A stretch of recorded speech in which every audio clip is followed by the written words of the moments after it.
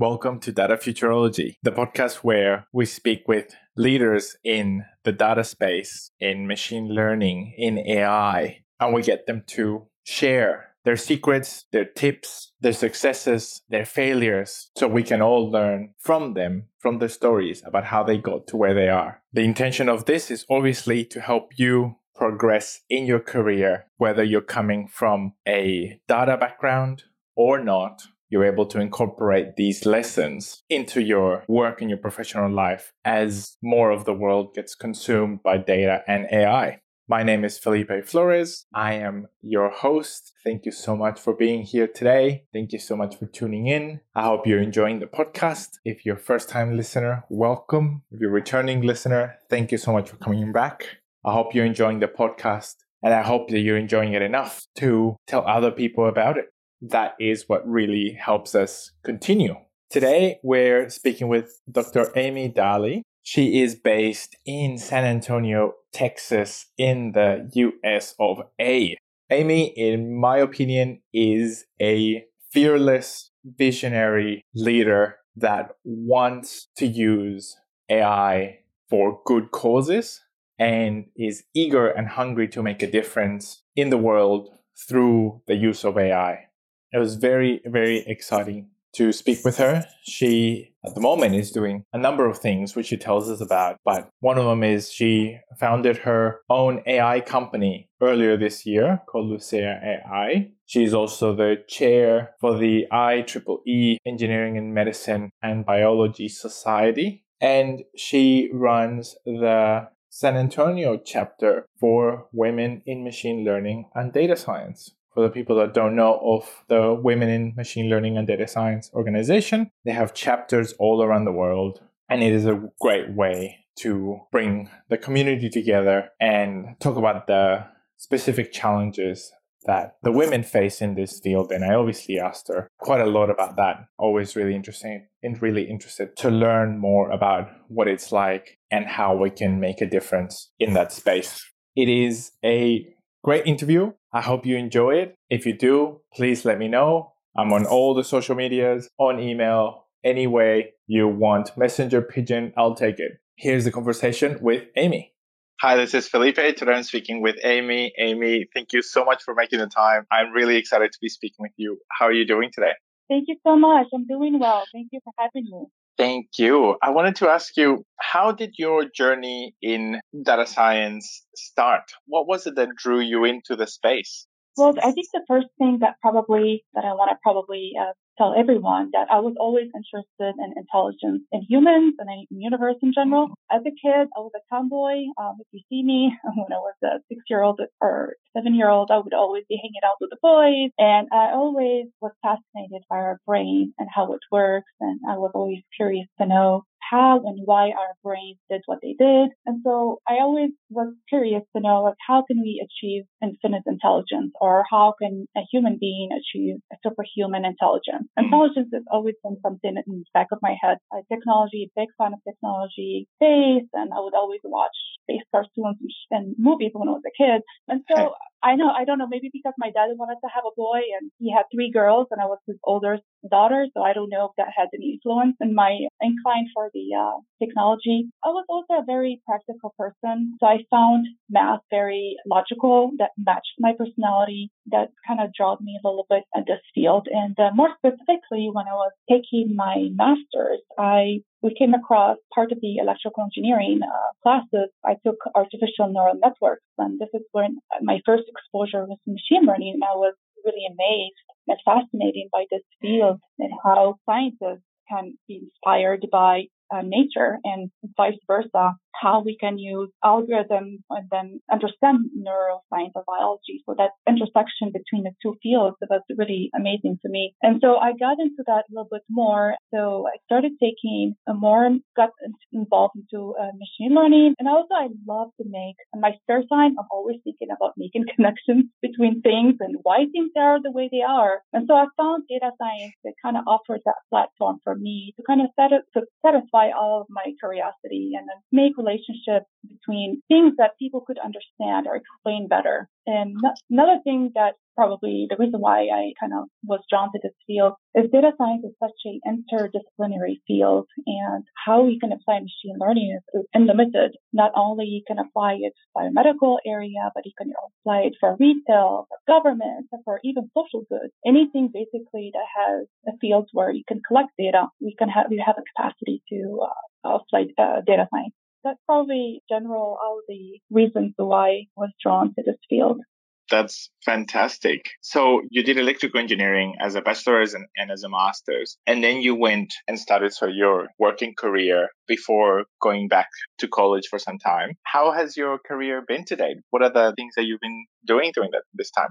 So currently, I just founded my own consulting company. It's called Luceia AI. So I get a lot of people asking, why did you name it Luceia? So Luceia, it's light for Latin. And so we are a data science analytic company, and our niche is in healthcare and medical organizations. So we want to help organizations to make a better life-changing decisions through machine learning, artificial intelligence. And if you probably knew that the healthcare space is lagging a little bit compared to other areas. So I wanted to offer our expertise. I kind of done both. I have, the past 10 years, I had several roles in industry as well as academia. So I kind of understand the strengths and weaknesses from both sides. And I'm in between that kind of matches and complement both fields, to offer people the type of help that they want. And so that's one thing that I'm doing. But I'm also doing a lot of things on the other side. I'm the chair of the Engineering and Medicine and Biology Society, and also I'm organizing the Women in Machine Learning Data Science Meetup. I love to build communities. I believe that you cannot good work in a vacuum by yourself. You have to constantly surround yourself with people and collaborate. And so currently this is and I'm really happy. It hasn't been an easy journey. People look at me and are like, why now? Why not? I told them, why not?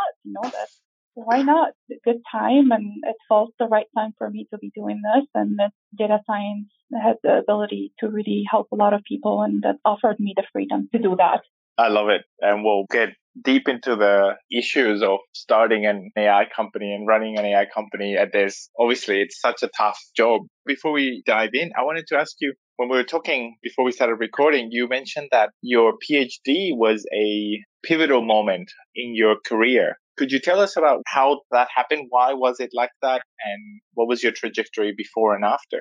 Yeah, so that's a great question. I mean, when I started my PhD, I didn't have any warning or anything. I was not prepared for that journey.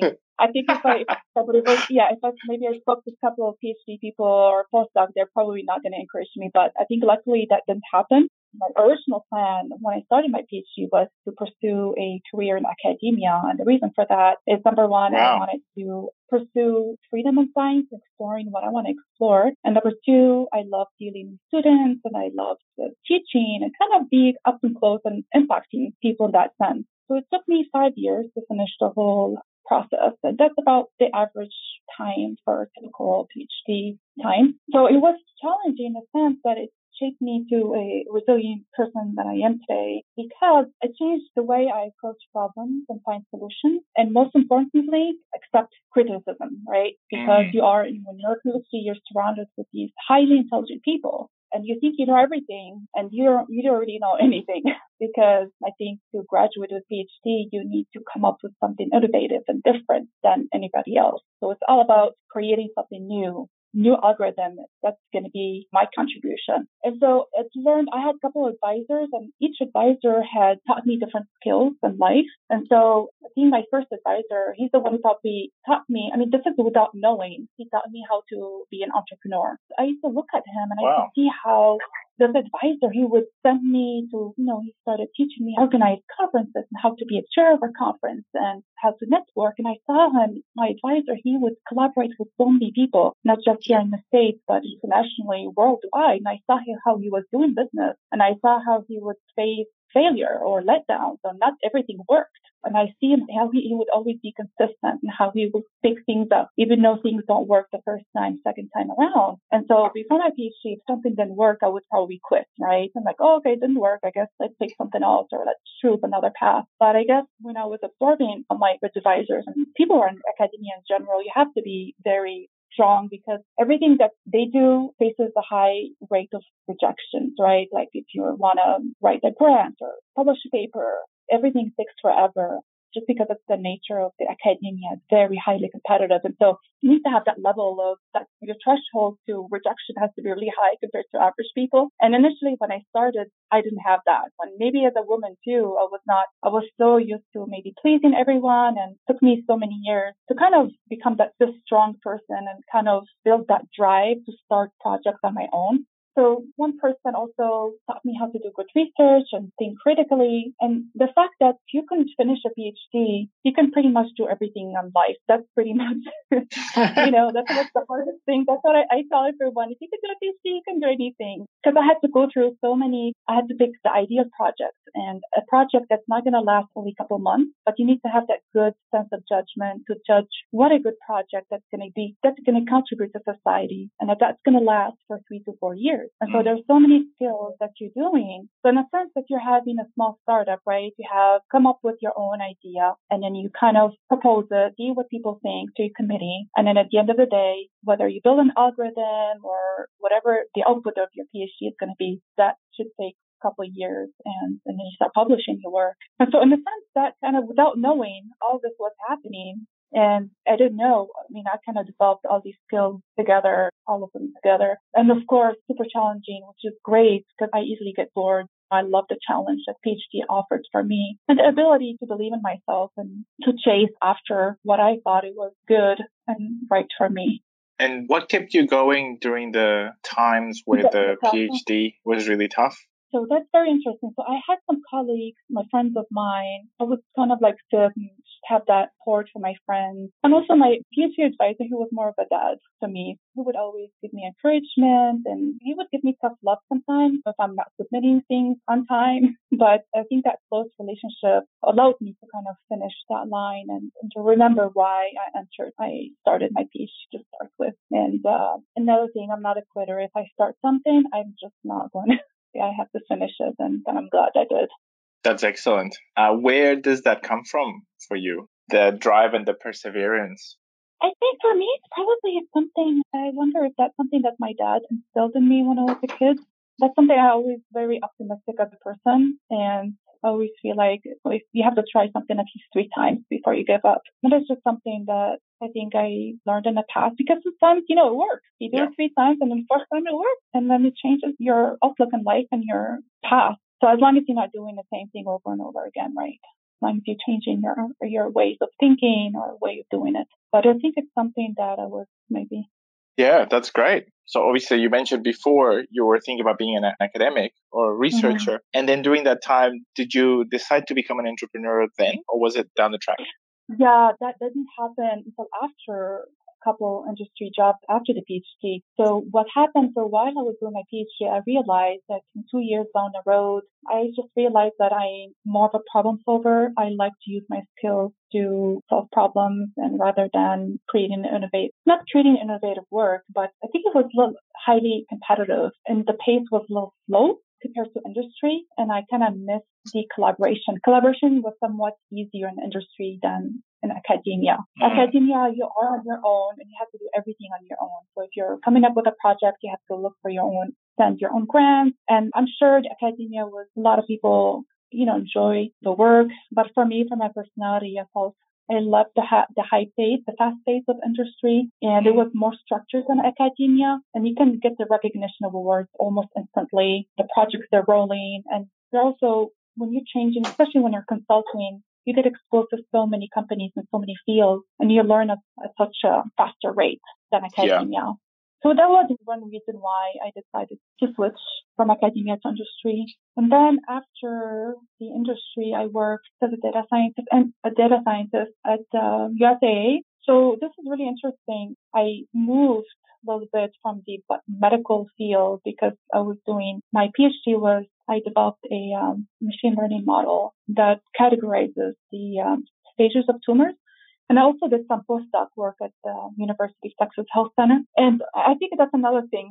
That's another thing that played in the decision. When I did some postdoc work, I just realized I missed going to industry, and it was a little bit more structured than the academia. And so I worked at USAA as a data scientist, and that offered me the opportunity to really get my hands dirty on the big data tools and what is a big data, because as a data scientist, you want to get your hands dirty on data. Data is very expensive to get, not cheap. And so although it was a financial company, but building a machine learning model or deep learning model is a model you can apply it on any types of data. And so that was the transition for me from the academia to industry to being an entrepreneur. That's incredible. And how did you pick healthcare as the area of application, both for your PhD and for your company?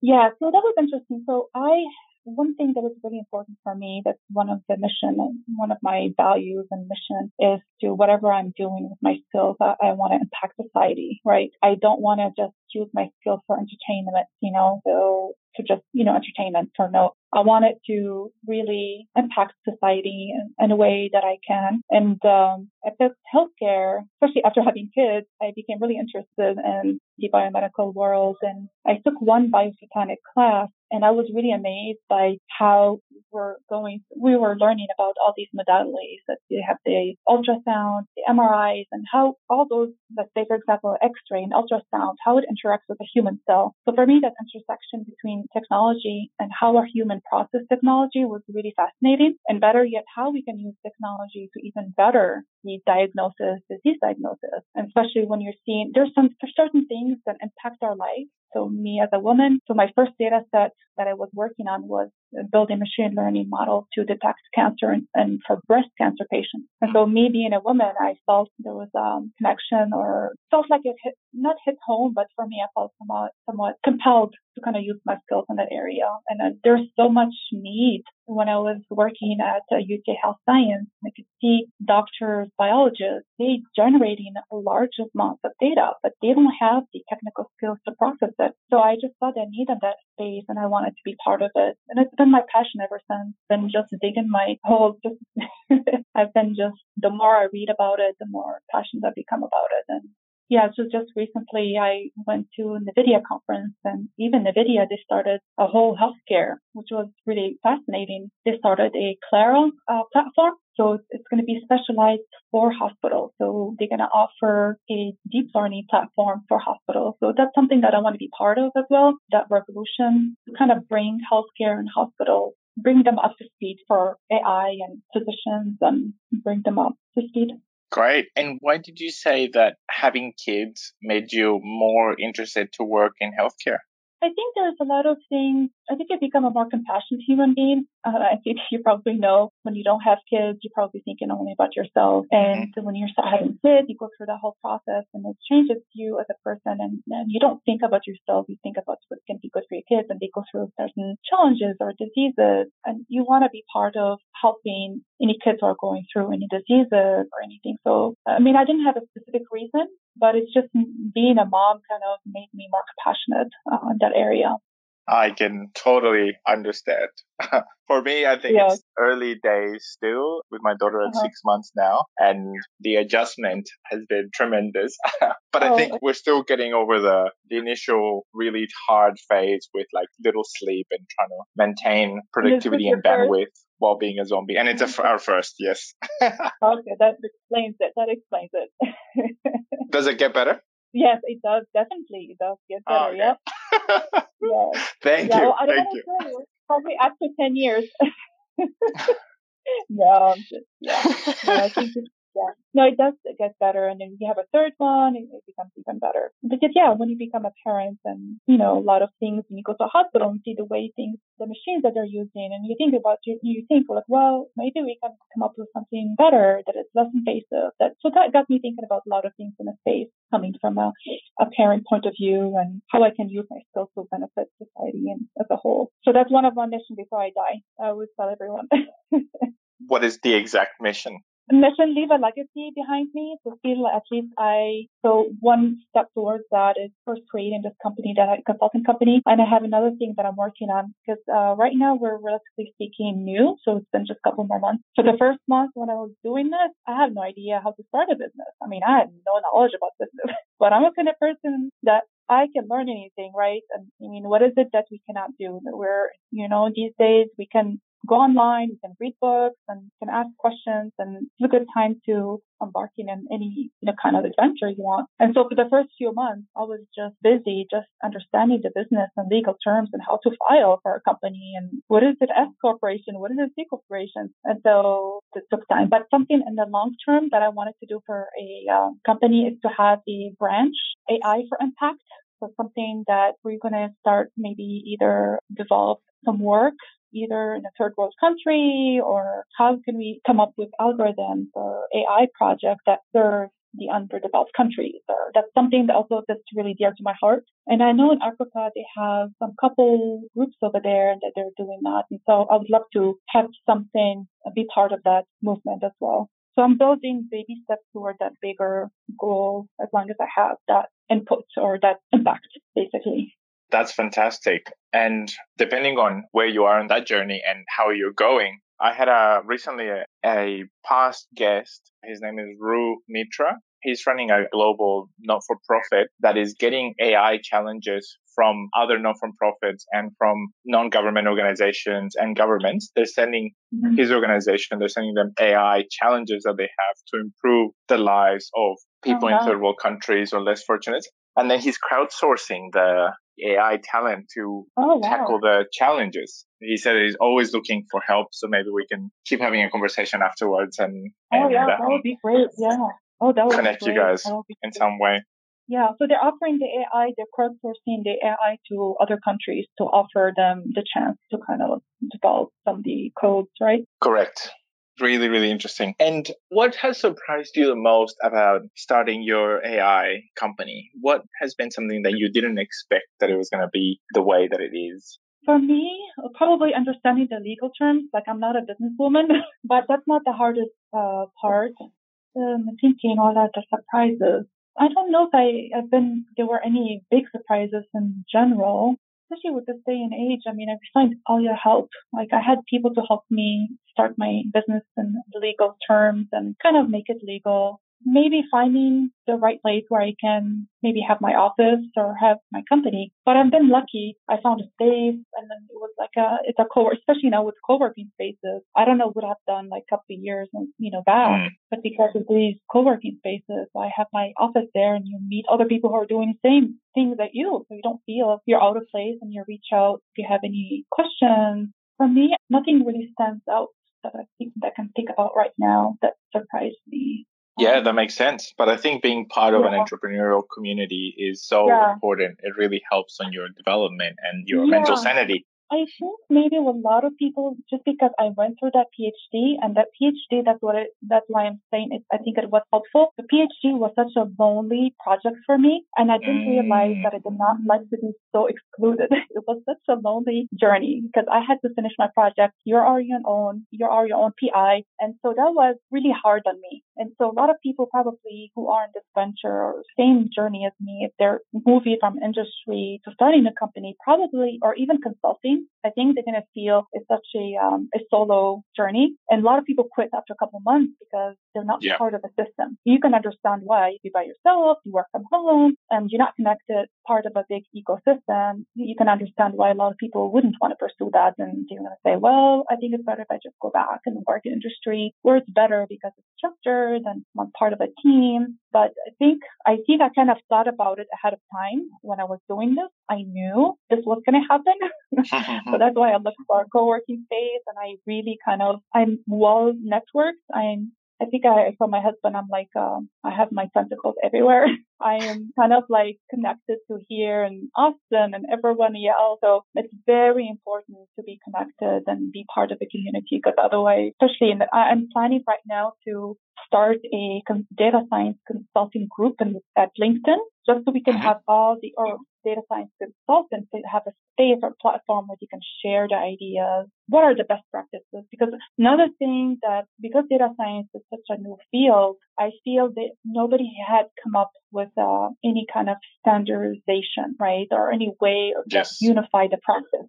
Especially when it comes to, let's say, for example, as a data science consultant, how can I price a project? I had no idea. there aren't a lot of data scientists around me, consultants around me to ask these questions. And a lot of things are done in the field. There is no like one way of doing it or unified way. So maybe that's one thing that probably not surprised me, but it was one of my challenges. Data science is it's not a regular, it's a premium service, right? So it depends on kind of data that you have. You always don't know, like, what's the price that you're going to charge for? How long can you charge? Are you going to charge per hour or per project? How do people do it? What's the right way, right? And those things were a little different because a lot of people, even in the consultant industry in the past, it was just a little different.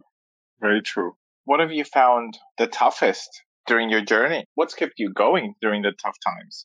I think my passion. I'm so passionate about my field. I don't see myself doing anything else. I also, when I do my meetups, I see, they tell me I'm their role model and I have to be that role model for a lot of women, right? I feel like I have that responsibility and I can't give up, right? I mean, things are going to be hard for sure. Whatever you're going to do in life, things are going to be hard, but I think you just, as long as you go and start talking, have a support system basically, or people are doing the same thing as you, and just share whatever your challenges, what are the things that are bothering you.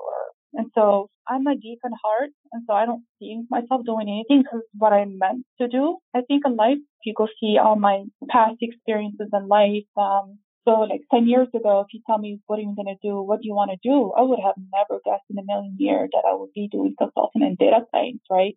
I thought, life is a straight line, but they tell you it's a straight line, but it's never really a straight line. It was not for me, that's for sure.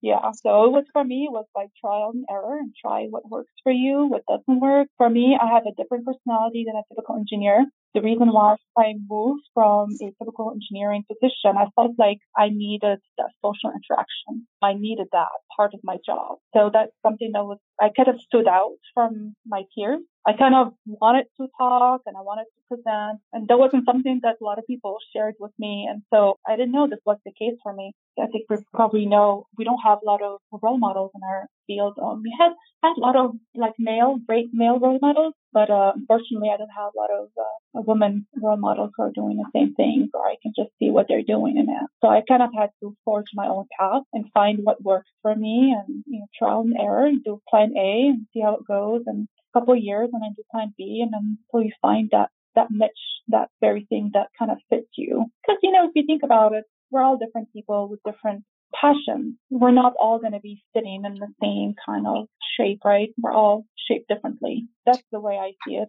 Very true. And speaking of the fact that you're finding it difficult to find female role models, I wanted to ask you more about that space. I might ask you, and definitely want to ask you about the meetup. Beforehand, I think I'll ask you, how has it been for you as a female in the data space? How has that been? Yeah, for me, it's been great. I mean, I have never, just because maybe the way I see things, maybe I process things differently. For me, I have rarely I felt discriminated against, or for the most part, I am who I am because of all my peers who happen to be, for the most part, male, right? Men. They shape me who I am. So actually, I'm so used to being, we have conferences, if we have meetings, I'm always the only woman in the room. And I got so used to that, but I never felt really discriminated against, or that's been my experience, but not necessarily experience of all the other friends my friends. But it's definitely sometimes you feel, when I was working in the business world, if people don't understand your background, let's say if I'm working in the business and I'm coming from an engineering background, if they don't understand your background, you definitely have to do some proving, some more work than probably, your typical peer. But I don't think I've been discriminated against or anything. I'm kind of a very outspoken person, and I'm not shy to, if something was not right, I would confront it. It happened more than once or two times. I would solve things. I would try to kind of resolve them if I can. But if when I was working as a data scientist, I think I had only one female, and it's been really great to have another woman. Sometimes it's a lonely journey. That's all I can say, probably. It's been a lonely journey. So when I had my colleague who happened to be a female, it's nice to see somebody who's going through the same milestones as you, right? So she was a mom, she had kids. So we kind of helped each other, support each other in that sense. But it would be nice if you have more women in this space, encourage them more. And so that's probably my take on that. And is that how what led you to doing the meetup? And can you tell us a bit about that? Yeah. When I was working at the last company, we didn't have a lot of women in the field. And what I noticed, a lot of women are scared from even the word AI. So a friend of mine who co-founded a company here in San Antonio called Funnel AI. So she told me, I'm throwing all these events and I don't have any women. And so when I sat down with someone, I did a survey and I've listened to all, my members and what they have to say. And they said that, yes, they are, because when they go to these events, typically they find mostly, men, right? And so they think it's AI is probably not something that a woman can do, or it just never looked really friendly. And so that was the number one reason why I wanted to do this. I want to tell them, hey, this is such an interesting field to be in. There's so many ways where you can have impact, right? You can do AI to help society, to help, in the healthcare, where women tend to be more on the passionate side, right? On the health and nurturing side, for the most part, not everyone, but for the most part. So there is a lot of opportunities for women at that space. And then I think the reason why I started the meetup is to offer a place where women can be better educated, right, about the field and even explore different roles. You don't necessarily have to be a programmer. There's so many other roles that you could take part of, being in the field. And so that was number one, the reason why I did that. I want them also to show them that, yes, it's okay to do hard things. Sometimes especially in a data science, we're constantly learning different software, right? But we want to show people that, hey, it's okay to take on something that is difficult and challenging. You don't always know everything, right? And I think I was always with male colleagues, and I kind of saw how they're learning versus how I was learning. And so I learned from them a lot. So guys would always, for example, if they don't know something, they're not going to tell you, I don't know. They're going to tell you, this is what I think I know. And they're going to have something, right? To say. They're not going to ask you a question. If same thing when the candidate applied for a job, for example, if a woman saw a requirement that she probably doesn't meet, she's not going to apply for the job. But a male colleague, for example, whoa. But I kind of learned that confidence, and you have to learn that confidence to just say, well, I kind of have to apply for these opportunities, even though I don't meet all the requirements. And I think for women, most of them, I think they want to be, I think they're disciplined or raised to be perfectionists. And if they're not perfectionists, then they can't, you know what I mean? If you're a perfectionist, you can't pursue certain job opportunities, or you can't have. So it all comes down to, I think, self-confidence and self-esteem. And I learned from my peers, they taught me, like most of my role models were guys, I kind of learned from them, and how to be assertive and follow your dreams and be a go-getter and kind of be a little bit, not aggressive, but a little bit feisty, I would say, in a nice way. It's okay. And if you're passionate about something, follow it. Even though if you're going to fall, you expect to fall. That's part of life. That's how you learn. And I think maybe women are a little bit more scared to fail, but it's okay. And so that's why I wanted to do this meetup, to kind of show them, okay, this is my experience, and I'm not the most intelligent person, but I'm a hard worker, and I believe in myself, and I just persevere. That's the only thing. That is fantastic. So working hard, believing in yourself, persevering. Those are skills that are so important, definitely set people apart. They put you on a really great trajectory, and they don't need any education for it. It's about attitude. Exactly. Attitude and drive. And I get a lot of people asking me, oh, do I have to have a PhD to become data scientist? In my opinion to that, you don't need to have a PhD. And a lot of women, just because it happened, a lot of data scientists happen to have a PhD, and that's the next. I mean, they just happen to be a good data scientist because of the training. But I tell to all of my friends, or the women in data science meetup group, I tell them, you don't need to have a PhD as long as you're learning and you acquire the knowledge and you build a good portfolio. And then especially these days with all the free online courses, you can do Coursera, Udemy. There's so many ways that you can learn data science. There's also Meetup. It's also a great way of collaborating with other people. And collaboration in our field is so important. Especially in software development, you cannot do everything alone. Because you get stuck, you have a bug. A lot of learning for us happens online. So if you have to be comfortable with that collaboration, even with people that you don't know. But I was really impressed with how much help you get from open source community. Maybe that's what I got excited also. I think from moving from academia to industry, Mm-hmm. So when I was in academia, so we used to use a MATLAB, which is I don't know if you heard of MATLAB, which is, it stands for Matrix Laboratory. It's a high-level technical programming language. It's a very expensive, so it's not an open source. When I would get stuck, for example, there aren't a lot of people, to help you. The community wasn't very strong. But when I moved to industry and I just fell in love with Python, because the amount of, first of all, not only because it's such a sophisticated and beautiful language, but you can do so much with just a few lines of code, and it's short and clean. And better than that, I just love the huge community, the open source, all the libraries that people build. And I can just, for my PhD, I think I built my own function and how I can do my machine learning. And when I go to Python, I can just use a library that somebody already used and just build on that, and just I could be productive pretty fast. And so maybe that's why I think I became a big fan of maybe a data science and the open source world. Sorry, I'm going off topic a little bit. No, it's great. It's really good. And can you tell us the name of the meetup and whether it's part of our global set of meetups? What is that? Yeah, very good question. Very good question. So when I started the San Antonio Data Science Meetup, there wasn't a lot of movement when it comes to data science compared to Austin. You probably know Austin, there's a lot of the big tech hubs for data scientists and entrepreneurs. So San Antonio, I was not sure what kind of talent we have, and we're all scattered everywhere. And so I started a data science meetup so we can have like one place where everybody could gather. And so this is when I started to get a feel of the talent that we have in San Antonio, and which was more geared towards like the beginner level, people who are mainly developers and exploring to become a data scientist. And when I was doing these meetups, I was really surprised. I didn't even know. It was so stressful for me to do that because I didn't think I was a social person, but it was really stressful. Look for venues and having people, but it was such a hit for my first meetup. We had at least 40 people, and then pretty soon we had to look for a big room. So people were starving for this kind of information or places. And then I realized that not a lot of women would show up.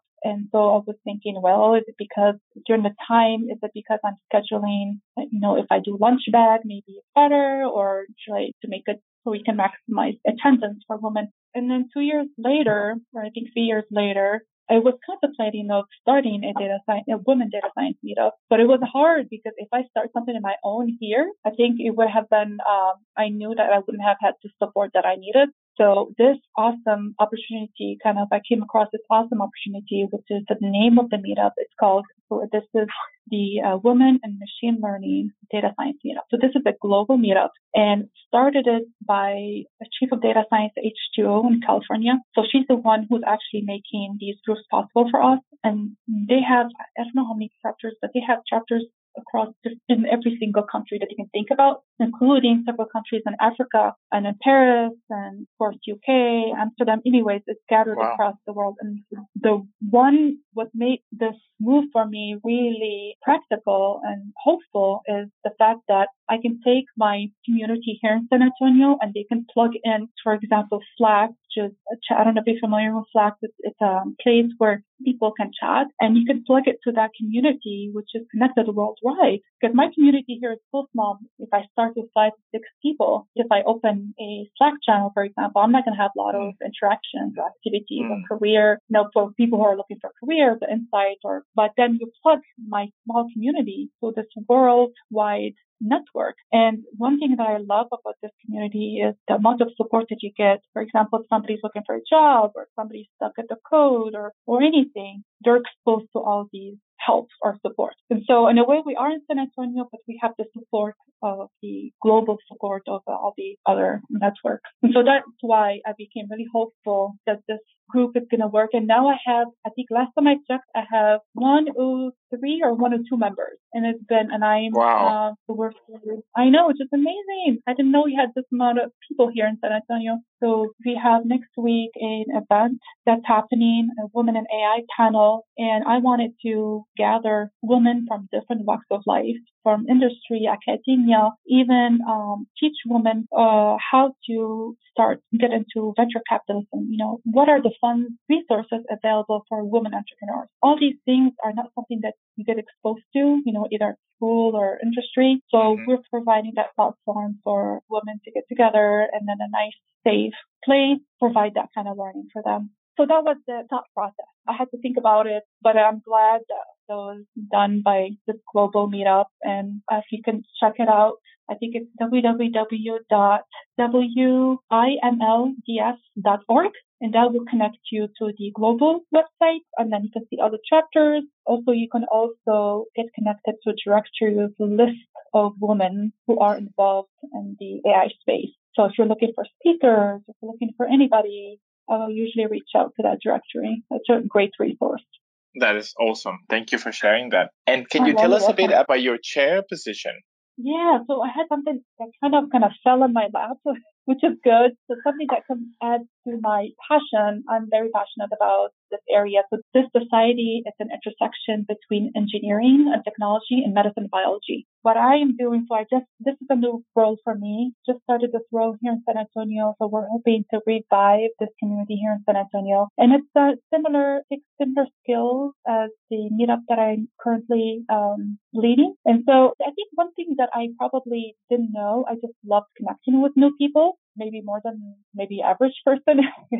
So for me, I was really happy I was able to bring speakers. I'm able to bring speakers pretty quickly. I think I just love to learn about different people, and so this is a new role that I am starting. So the society here is part of the IEEE, which is the Institute of Electrical and Electronic Engineers. I don't know if you heard about it, but it's our professional organization to the Electrical Engineering Organization. It's a huge professional organization, and we are organizing programs and activities to better serve our members. That's going to be really good, kind of build a very strong community here in San Antonio, kind of understand the talent and the need, and just to kind of better serve our members here. And also, they're getting into data science as well. That's something that they're curious about. They don't know how to use data science yet. And so it would be nice to have that audience, that outlet, to kind of add that audience to the data science community as well. Really good. I'm so impressed about how much you're doing between running your company. I know. And sometimes, I tell my husband, I don't know how I can do all this, but it's my passion. And it's, if it's your passion, it doesn't feel like work, but it's interesting for me. And I guess that's how it starts. Exactly. And how are you balancing it all? I need some tips. As a woman, that's something that I've been pondering on for the past 10 years. And they tell you there's a balance, but honestly, I don't think there's a balance. It's really, I'll tell you the balance, the way I understand balance, the balance that has worked for me in the past. It's not a balance that probably day to day, but it's something like a balance that makes sense, that based on your load, right? So for example, I find myself also, when my kids were younger, I was a little bit different than my kids are older, so that requires a different balancing. The way it works for me right now is, for example, if I have, let's say one day, if I have more workload, right, then I would have to spend more time working and less time with family, right? But then I would have to make those lost times the next day, right? So hopefully the next day, I will cut up with work and I will spend more time with family, right? So for me, like being an engineer was balanced. I thought about it, that maybe it's a 50-50, but that was a really struggle for me to kind of do that 50-50 thing. And also working with another woman, it helps a lot to kind of learn from her, my friends, and see what works for her. But it is hard. It's not easy. You have to be extremely, I think, strong and surround yourself with people who are in the same boat. But as my kids, always felt like my family was number one priority. It's always number one priority for me. And it gets easier when they get older, as they get more independent. They make their own choices, right? When they're little, you kind of have to be more involved. But the balance that kind of works for me, that's the kind of balance that works in the sense that I could not do 50-50 every day because this just doesn't make sense. Sometimes work require more of my time than my family. And sometimes, depends on what's going on at home, maybe my family needs more time for me. So it's an adaptive algorithm that I'm using. Yes, it's not something that it's like every day I'm doing the same thing. It's just based on the need and the demand. I'm just reacting and checking with everyone. And if my family is happy and then work is happy, and schedule some time for your own passion as well. Don't let yourself go. I have to remind myself, like, I have to do the things that I enjoy as well, even though it's only 5 minutes, right? And so that's another thing that keeps me going, keeps me sane. Really good. I wanted to change tack and I'll ask you some of the questions that I've accumulated from the listeners over time. The first one is, what are you most proud of that you've done in your career? I think the first thing that I'm proud of getting that PhD. That was number one with kids because when I was doing my master's, I was pregnant when I was doing my master's and again with my PhD, people thought I was crazy. And so I really wanted to have a PhD before age 40 and I did it. And it was extremely hard, but that's Nice. probably one of the most things that I'm proud of course, after having kids, right? But career-wise, that's one of my most proud moments. Number two, that I was able to start a company and that's a possibility. I wasn't sure. For me, I always tell people the way you predict your future is to create it not from the known, but from the unknown. This is like a famous neuroscientist, that's his saying. I kind of stole that quote from him, but it made sense for me because people always love to stay with what's familiar, but oftentimes you're not really creating your best future, right? And when I was doing my PhD, all the creations and innovation happened in the unknown space, right? And the unknown space is not comfortable, right? Nobody is comfortable in the unknown space. It can be a little bit not painful, but uncomfortable. And so I learned bear with that pain, knowing that the outcomes will come out later and then things will get better as long as I'm not sitting like that for a year. But that's something that starting my own company, and a lot of people think, oh, you're crazy. Nobody knows what's inside, what's your passion. There's only one of you in this world, and only you know what you're capable of, right? And so I've been always very highly intuitive person, and I have a vision. A very strong vision in my head, and I always see it happening. And sometimes I feel I live in the future, which is not good. Sometimes it's not good, but I can see things happening, and I like to act on them. But of course, it was scary, and so probably this is my second, maybe proud thing that I'm proud of. Yeah. Really good. I wanted to ask you about a perceived failure that you had at one point that when time went on and you look back at it, it actually helped you get to greater success. Do you have a time where you felt it was a setback, but in reality, it was almost like a preparation or a springboard to greater success down the road? It depends what's the definition of a failure, because I think every person can look at the failure and look at it differently, right? I mean, in the past, I thought a failure was a bad thing, but for me, it's just something that teaches you something and makes you think about whatever it is that caused that failure, right? So it's a teaching moment for me. When that failure happened, I step back and I reevaluate everything. So as an engineer, I always have to say, okay, well, how can we design the system better, make it work better, right? Well, let's see, what did we do wrong here? Why are we doing this? And why is this thing happening? So I am always analyzing the situation. But for me, if you look maybe in my career, if you look at my background, the reason why I changed so much because I felt like either I'm not achieving my full potential or I was not allowed to achieve my full potential in a certain environment. So for me, maybe I would say when I was maybe working as a postdoc, when the projects were so difficult, and oftentimes, if you talk to anybody who's doing like some doctorate work, some projects that they give you, they're almost impossible. And some of these projects, it's like a 5 or 6 person job. And sometimes you feel like I had some impossible projects. And you feel like, okay, you work hard and you're not delivering, to your maximum potential. And you said to yourself, like, for me, that was, I would say, not a failure, but it was a setback for me. And a time for me to reflect, is this the path that I want to go? Is this the environment? Is this a healthy environment or an optimum environment for me to give me the growth that I was looking for? And,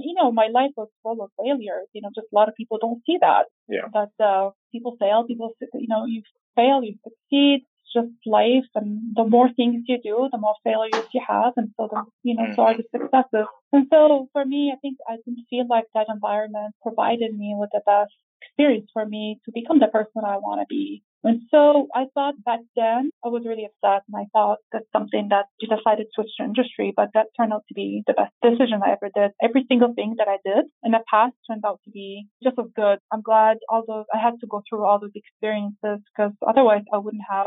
I don't think I would ever started my company, honestly.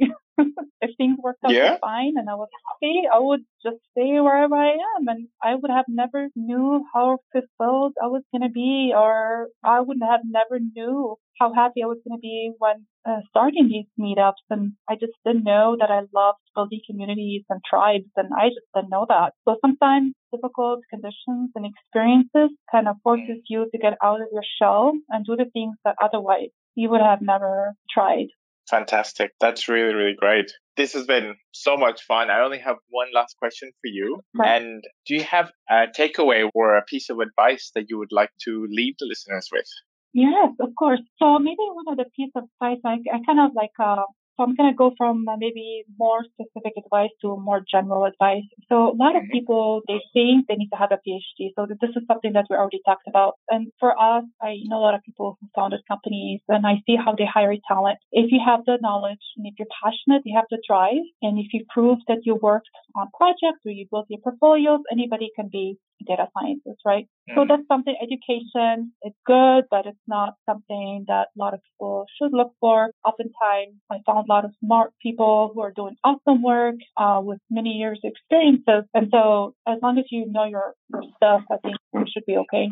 Another thing that in our field, which is communication skills, are very important, and also invest in relationships early because you never know when those relationships are going to become handy. I think when you want to basically networking and build your network early on without really having an agenda, be generally interested in people because you just want to talk to them and interested in their work. And then early on, you start building that, your network will become richer. And I had so many opportunities just for my network. Sometimes I don't have to work as hard as before just because of also when you're plugged to a rich network, you plug into that rich experience and knowledge, right? So you kind of download all that knowledge from them and you move a little bit faster instead of just by yourself and trying to do things on your own. So that's another thing. Another thing is stay motivated.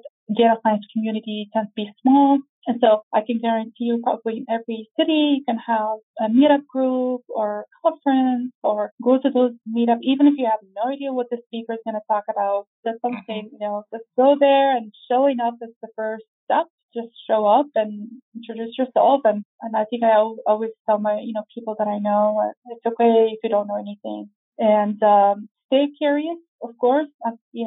Never stop learning. And I think the best advice I can give to everyone. And whoever is listening, connect with me. I love to learn from different people, connect with different people. And so, yeah. Amazing. Thank you so much, Amy. Thank you for your time, for sharing your journey, for being so open with everything that has happened to you and everything that you've done and your approaches to your perseverance, your drive, your hard work. It's really, really inspiring. Thank you so much for sharing all that with us. Thank you, Felipe. It was really nice chatting with you. You too. Thank you. I wanted to tell you about the RMIT online Masters of Data Science Strategy and Leadership. I was one of the industry advisors for this program. It's an online master's program and it covers both data science strategy and leadership, and it has also a technical component. Highly, highly recommended for people wanting to get ahead. With the program, you can gain this advanced strategic leadership and data science capabilities required to influence executive leadership teams and deliver organization-wide solutions. For more information, visit online.rmit.edu.au. That brings this episode to conclusion. Thank you so much for listening. Please find us on datafuturology.com or on Facebook, Twitter, LinkedIn, or Instagram as Data Futurology. Also go to datafuturology.com/podcast to find the show notes for this and any other episodes. If you liked this episode, it would mean a lot to us if you could leave us a review wherever you listen to our podcast. I hope you enjoyed this episode and that it was helpful and valuable for you. Thanks again, and see you next time.